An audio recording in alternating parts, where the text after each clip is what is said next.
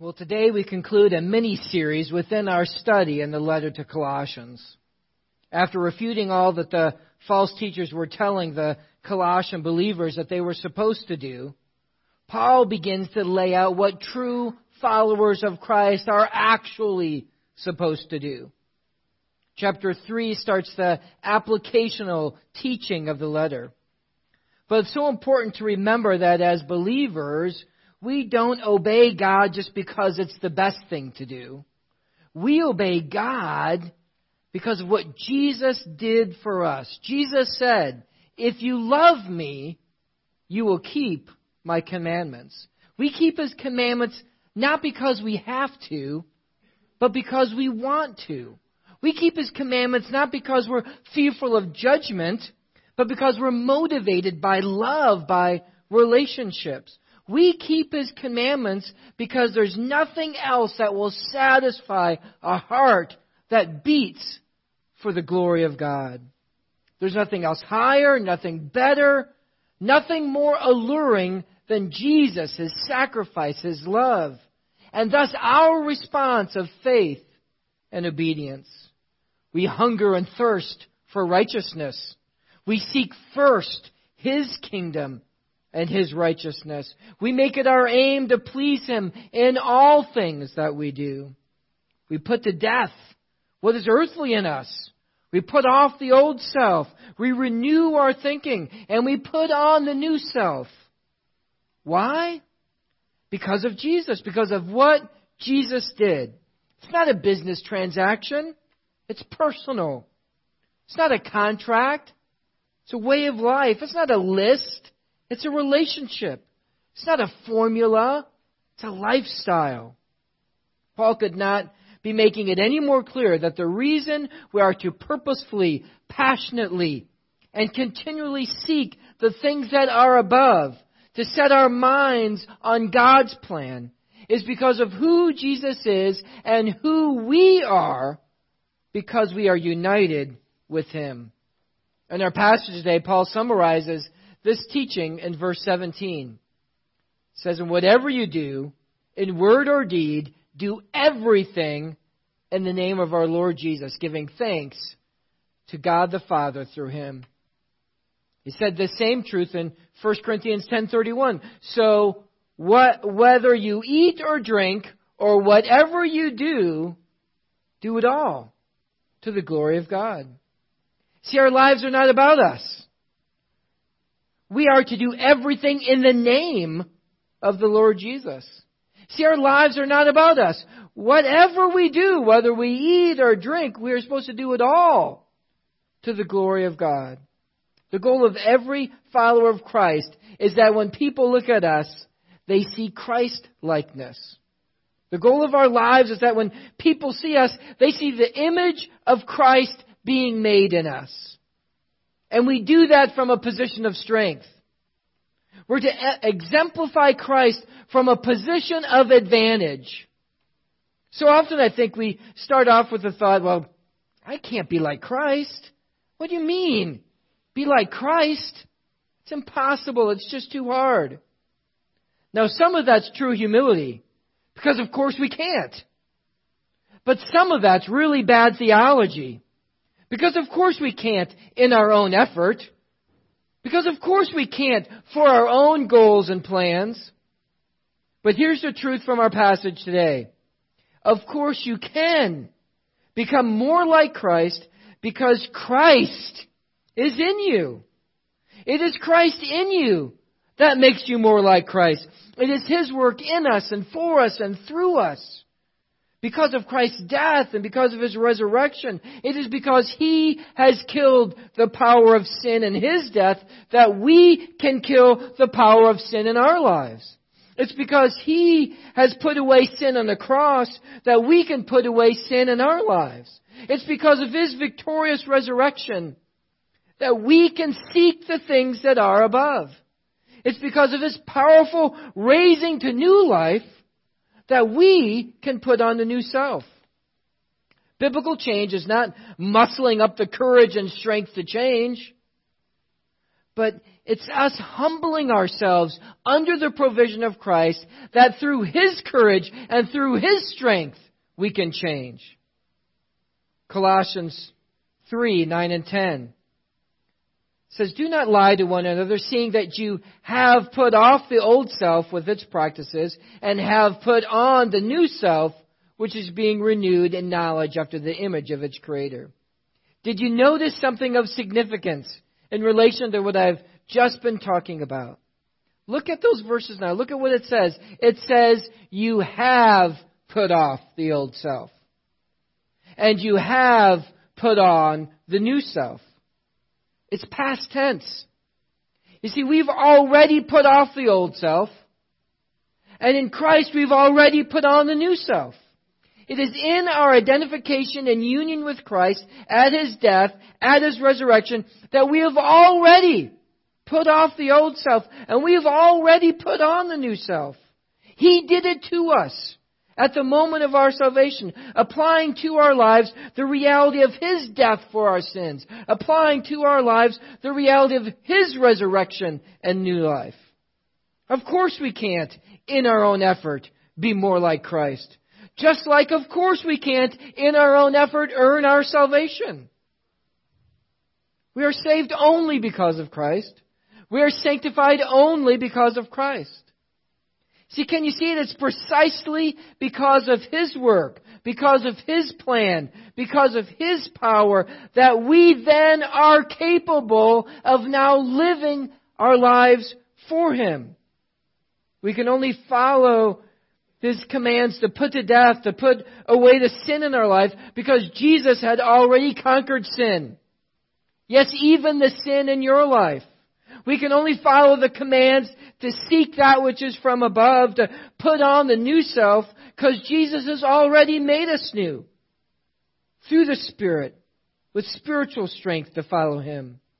You see, we strive to obey God from a position of strength, from a position of victory, from a position of advantage, because all true followers of Christ have been united with Christ in His work in our lives.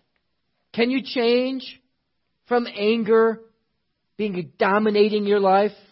Yes, you can. Because Jesus is in you. You can put off anger. You can put on kindness. Can you change from being overwhelmed by worry and fear in your life? Yes. Yes, you can. Because Jesus is in you. You can put off worry and fear. You can put on trust and faith. Can your marriage be saved? Yes. Of course. It can be even more than saved. It can thrive. Why? Because Jesus is in you. Can you break the power of addictions in your life? Yes. Because of Jesus. Because He is stronger. He's the chain breaker. If you've been walking that same old road for miles and miles, if you've been hearing that same old voice tell that same old lies, if you're trying to fill the same old holes inside, there's a better life. We all search for the light of day and the dead of night. We've all found ourselves worn out from the same old fight. We've all run to things we know that just aren't right. There's a better life. You see, because if you've got pain, He's a pain taker.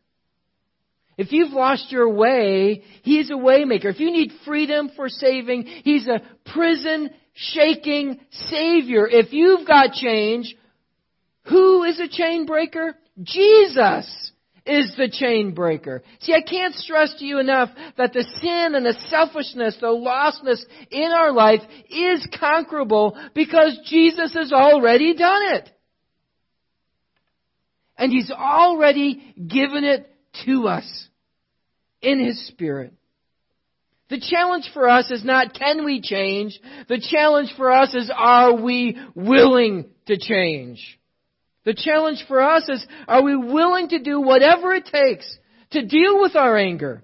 Are we willing to do whatever it takes to deal with our worry, to deal with our sexual sins, to deal with a hurtful tongue, to deal with a life-dominating addictions? Are we willing to get the help? Are we willing to pursue Christ? Having Christ live His life through us is not easy. You just can't stick a Bible under your pillow at night, wake up in the morning, and poof, right? You're now a great follower of Christ. It's hard work. And guess what? It's supposed to be hard work. That's because having Christ and His life through us means that His priorities have to come first. Means that His desires come first. It means taking up our cross daily. It means self-denial of our lust. It means self-denial of our expenditures. It means self-denial in wallowing in our emotions. It means Psalm 63. Oh God, you are my God. Earnestly I will seek you. My soul thirsts for you. My flesh faints for you as in a dry and weary land where there is no water. So I've looked into your sanctuary, beholding your power and glory, because your steadfast love is better than life. My lips will praise you. The Christian life is not a calling to be a better person. The Christian life is a calling to be conformed to the image of Christ. And how do we do that? By Christ living His life through us. Galatians 2:20. I've been crucified with Christ. It's no longer I who live, but Christ who lives in me. And the life I now live in the flesh, I live by faith in the Son of God who loved me and gave Himself for me. See, from our position in Christ, I've been crucified with Christ. It's no longer I who live, but Christ who lives in me. Our position to our practice of our lives, but the life I now live in the flesh, I live by faith in the Son of God who loved me and gave Himself for me. Out of our position in Christ, we can and we must live out in the daily practice of our lives Christ-likeness. Now, I've overly belabored this point for a purpose. Because if there's any hope for real change in our lives, it doesn't come from mustering up our willpower. It comes from humbling ourselves under His willpower. Listen to this paraphrase of Galatians chapter 3, verses 2 through 3. It says, let me put this question to you. How did your new life begin? Was it by working your heads off to please God? Or was it by responding to God's message to you? Are you going to continue this craziness? For only crazy people would think that they could complete by their own effort what was begun by God. If you weren't smart enough or strong enough to begin it, how do you suppose you could perfect it? See, a life begun by the Spirit can only be made complete by the Spirit. A life begun by the Spirit can only be made complete by the Spirit. Folks, I'm on a journey. I'm on this journey to live this out. I don't have it all figured out, but this one thing I do, forgetting what lies behind and pressing on toward what lies ahead, towards the goal of the prize of the upward call of God in Christ Jesus. So let's journey this together. Join together in this life quest to know God, to love God, to serve God, to live our lives for God, to have Jesus Christ live His life through us. Now, if you're taking notes, I have some bad news for you, because that was the introduction. So turn in your Bibles with me, if you're not there already, to Colossians chapter 3. Colossians chapter 3, and I want to read, again, the whole passage, starting at verse 1 through 17, so we can see the whole scope of the teaching of Christ in this area of our lives. If then you have been raised with Christ, seek the things that are above, where Christ is, seated at the right hand of God. Set your mind on things that are above, not on the things of earth. For you have died, and your life is hidden with Christ in God. When Christ, who is your life, appears, then you will also appear with Him in glory. Put to death, therefore, what is earthly in you, sexual immorality, impurity, passion, evil desire, and covetousness, which is idolatry. On account of these things, the wrath of God is coming. And these you too once walked when you were living in them, but now you must put them all away. Anger and wrath and malice and slander and obscene talk from your mouth. Do not lie to one another, seeing that you have put off the old self with its practices and have put on the new self, which is being renewed in the knowledge after the image of its Creator. Here there is not Greek and Jew, circumcised and uncircumcised, barbarian, Scythian, slave or free, but Christ is all and in all. Put on then as God's chosen ones, holy and beloved, compassionate hearts, kindness, humility, meekness, and patience, bearing with one another. If one has a complaint against another, forgiving each other. As God has forgiven you, so also you must forgive. And above all these, put on love, which binds everything together in perfect harmony. And let the peace of Christ rule in your hearts, to which indeed you have been called in one body. And be thankful. Let the word of Christ dwell in you richly, teaching and admonishing one another in all wisdom, singing psalms and hymns and spiritual songs with thanksgiving in your hearts to God. And whatever you do, in word or deed, do everything in the name of the Lord Jesus, giving thanks to God the Father through Him. What a powerful passage we've been looking at these last several weeks.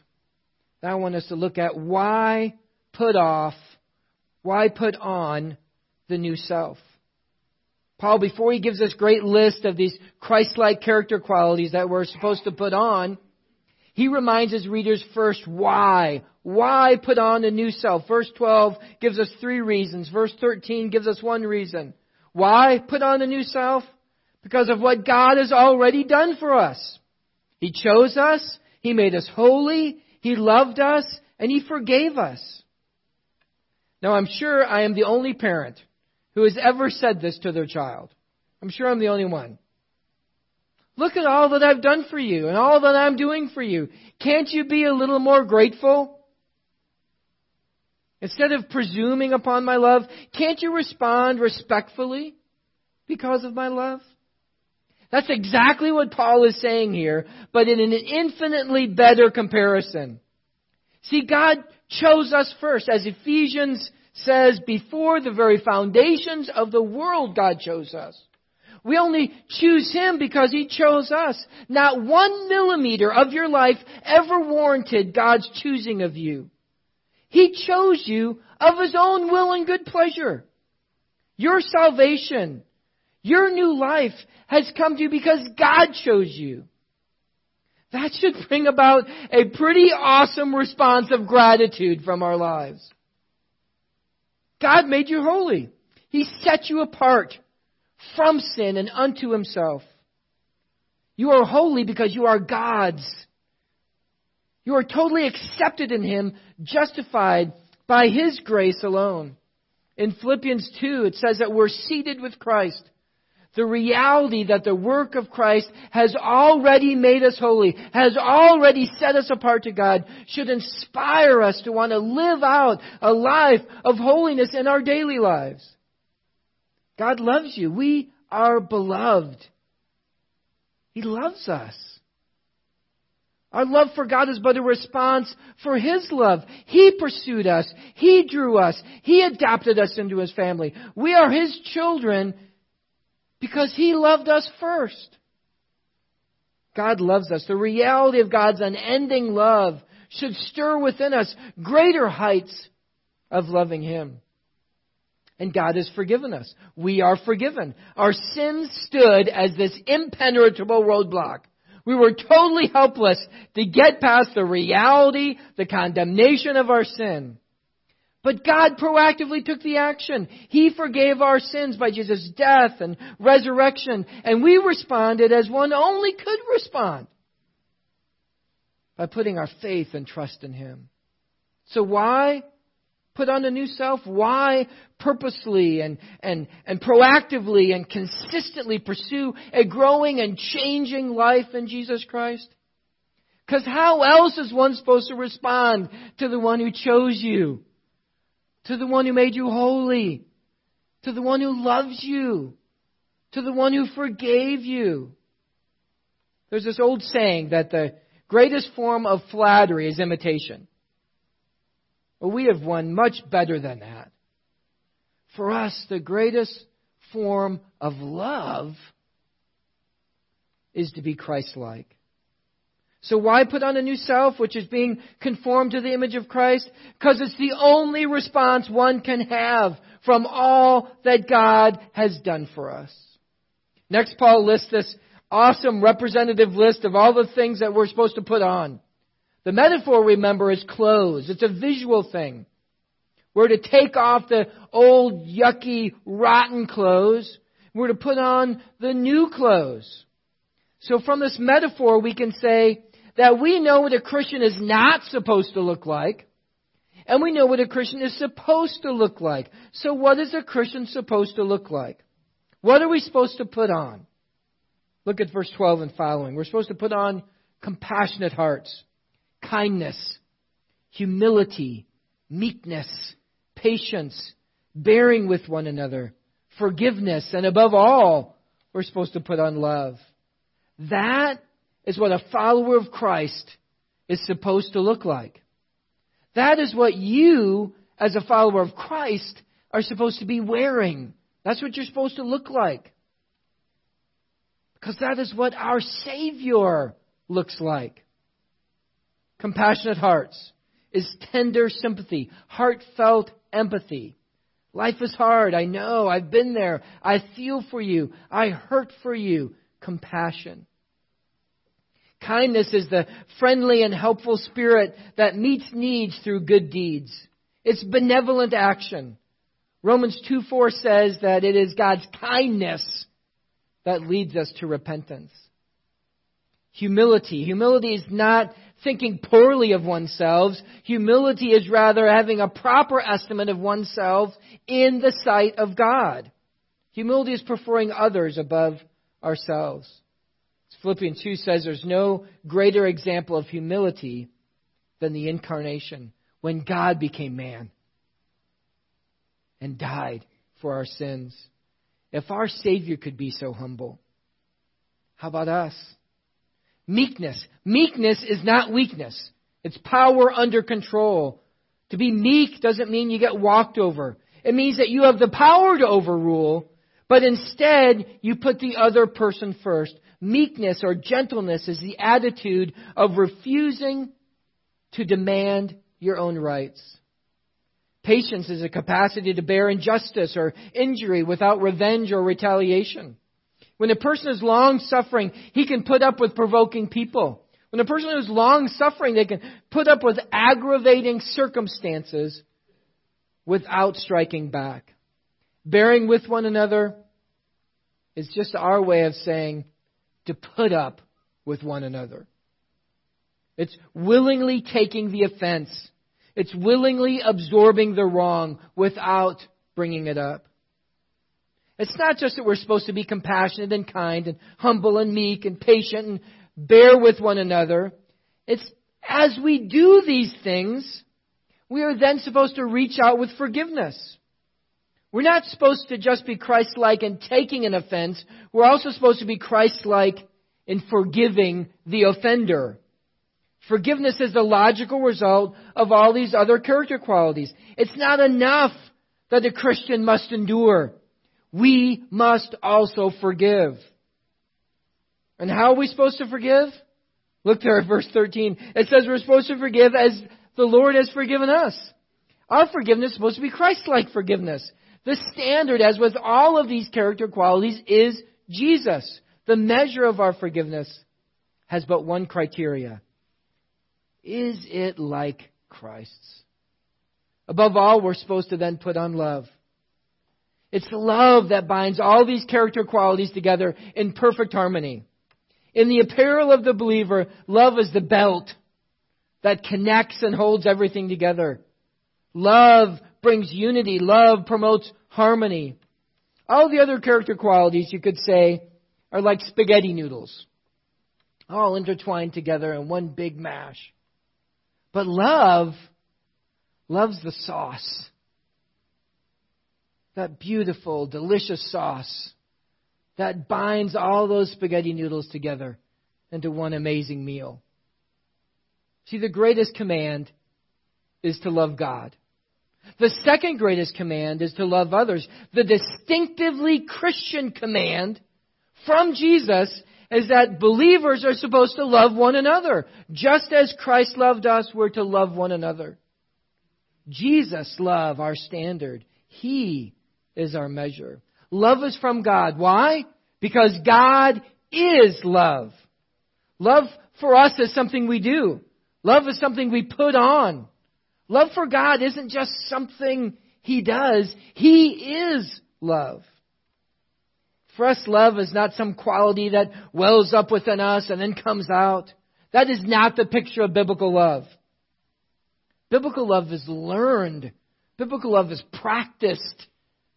Biblical love is action. Biblical love is receiving God's love and then giving that love to others. Biblical love supersedes any feeling from within us and permeates our purposeful actions. 1 Corinthians 13. Turn there with me. 1 Corinthians 13. Many of you know this passage. But let's look at it with our eyes. Let's let it penetrate our hearts.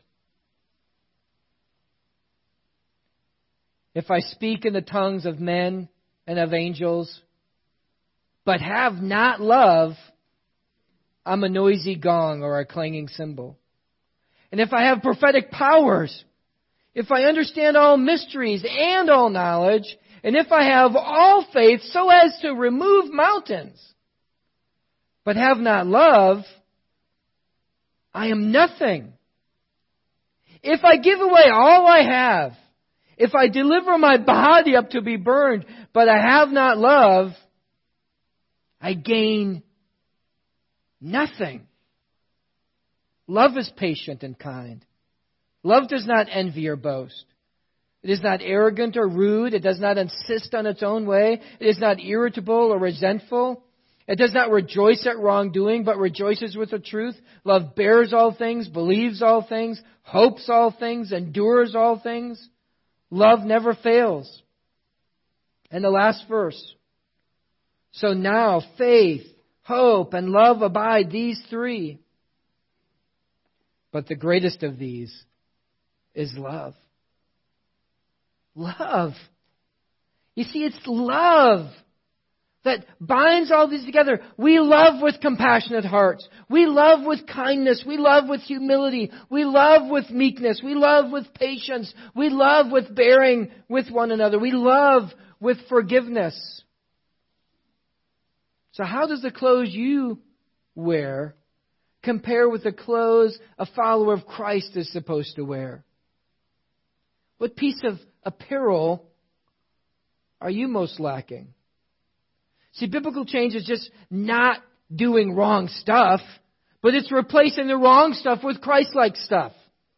When you go to the store to buy clothes, we often take them into a fitting room, right? To try them on, to make sure that they fit right. We look in the mirror, we evaluate how they fit. We might even walk out of the room and ask someone their opinion. That's what I always do. We evaluate our clothes. Well, this morning now, right? Step in to the divine fitting room. Step in, walk in there. Look in the mirror. Look in the mirror of God's Word. And evaluate your clothes. Evaluate what you're wearing as a Christian. What do you need to take off? What sin is there that needs to go away? What do you need to put on? I guarantee you that as you stand in that divine fitting room, there are clothes that need to be changed. So pick one area of your life. Pick one thought that the Spirit is bringing to mind of new clothes to put on where you need to adorn your new self, where you need to put on Christ-likeness. Well, how are we supposed to put on these new character qualities? Through the peace of Christ, through the word of Christ, through the name of Christ. How? Again, the answer is through Christ. Verse 15 says, let the peace of Christ rule your hearts. Rule is a word used for an umpire or an official at an athletic event. We're supposed to let the peace of Christ rule. His will, His plan, His judgment. The peace of Christ is the umpire of our hearts. Especially in our interpersonal relationships. Especially in our interpersonal relationships at church. We are one body. One of the ruling thoughts to govern our actions and attitudes towards others, and especially towards other believers, is the peace of Christ. Does it promote peace? The closer believers are to Christ and His likeness, the closer believers are to each other. Next, it says to let the word of Christ dwell in you. One commentator wrote, the words of the Bible, God's written word, are to dwell in believers. That is, by study, meditation, and application of the word, it becomes permanent, abiding part of one's life. When the words of Christ become a part of a believer's nature, they spring forth naturally in teaching and in singing. You have no hope whatsoever, no hope of ever becoming like Christ if His word doesn't dwell in you richly. The single most important thing that you can do to help put off that old self and to put on the new self, to become more like Christ, is to dwell richly in the Bible, the Word of Christ, so that the Bible itself dwells richly in you. Back in verse 10 it says, there's this process of change. See, the process of change is taking off the old self, adding on the new self, and to do that we have to be continually renewed in knowledge. Ephesians 4:23 says we have to be renewed in the spirit of our minds. Romans 12:2 says we are transformed by the renewal of our minds. The biblical process of change requires a renewed mind. You have to think differently. You have to look at what you have to put off. You have to look at that. You have to think differently about it. You have to think biblically about it. You have to look what you have to put on. You have to think differently about it. You have to think biblically about it. See, the battle for biblical change isn't just with our hands or our feet or our eyes. The battle for biblical change is in our heart. It's in our minds. It's in our beliefs. It's in our thoughts. To change your behavior, to replace the old self-life to the new self-life, you need to change your mind. You need to change your thinking. You need to think biblically. And the only way to do that is for the Word of Christ to dwell in you richly. If you really want to be like Christ, if you have accepted as the call of your life to be conformed to the image of Christ, the single best way to become like Christ is to let His Word dwell in you. Read it. Study it. Teach it. Share it. Sing it. Do it. Live it. Eat it. Like it's the very sustenance that your soul depends upon. Because it is. Next, we're to do everything in the name of Christ. How many things? Some things? Most things? Oh, all Sunday things? No, everything. Everything we do should have Jesus Christ's name stamped on it. You're not your own. You're bought with a price. So glorify God in your body. One final thought. Did you notice the reoccurring theme that happened at the end of the last three verses?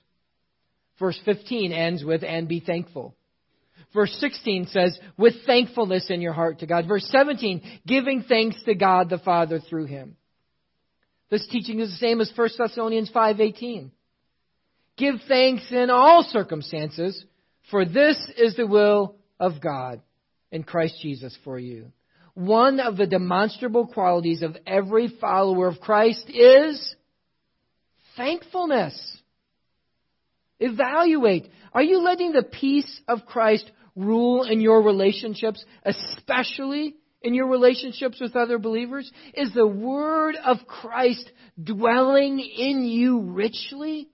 Is it coming out of your life because it's so full in your life? Is the name of Christ stamped all over the actions of your life? Does the word thankfulness describe you? So now as we go into our time of communion, think and pray and evaluate. Change. Be doers of the word and not hearers only, deceiving ourselves. Let's pray. Father, now we come before you so thankful for your word, so thankful for the food, the meal that we just got from your word, the sustenance for our souls, the challenge for our thoughts. Lord, we have come here today to meet with you, and especially now in this communion service, to meet with you and to not just let words go in our ear and one ear out the other, but to let your word, whatever part of your word is penetrating our hearts, to let it penetrate and to challenge and to change so that we might be more conformed to the image of Christ who gave His life for us. What more could we do but to serve Him and love Him? In Jesus' name, amen.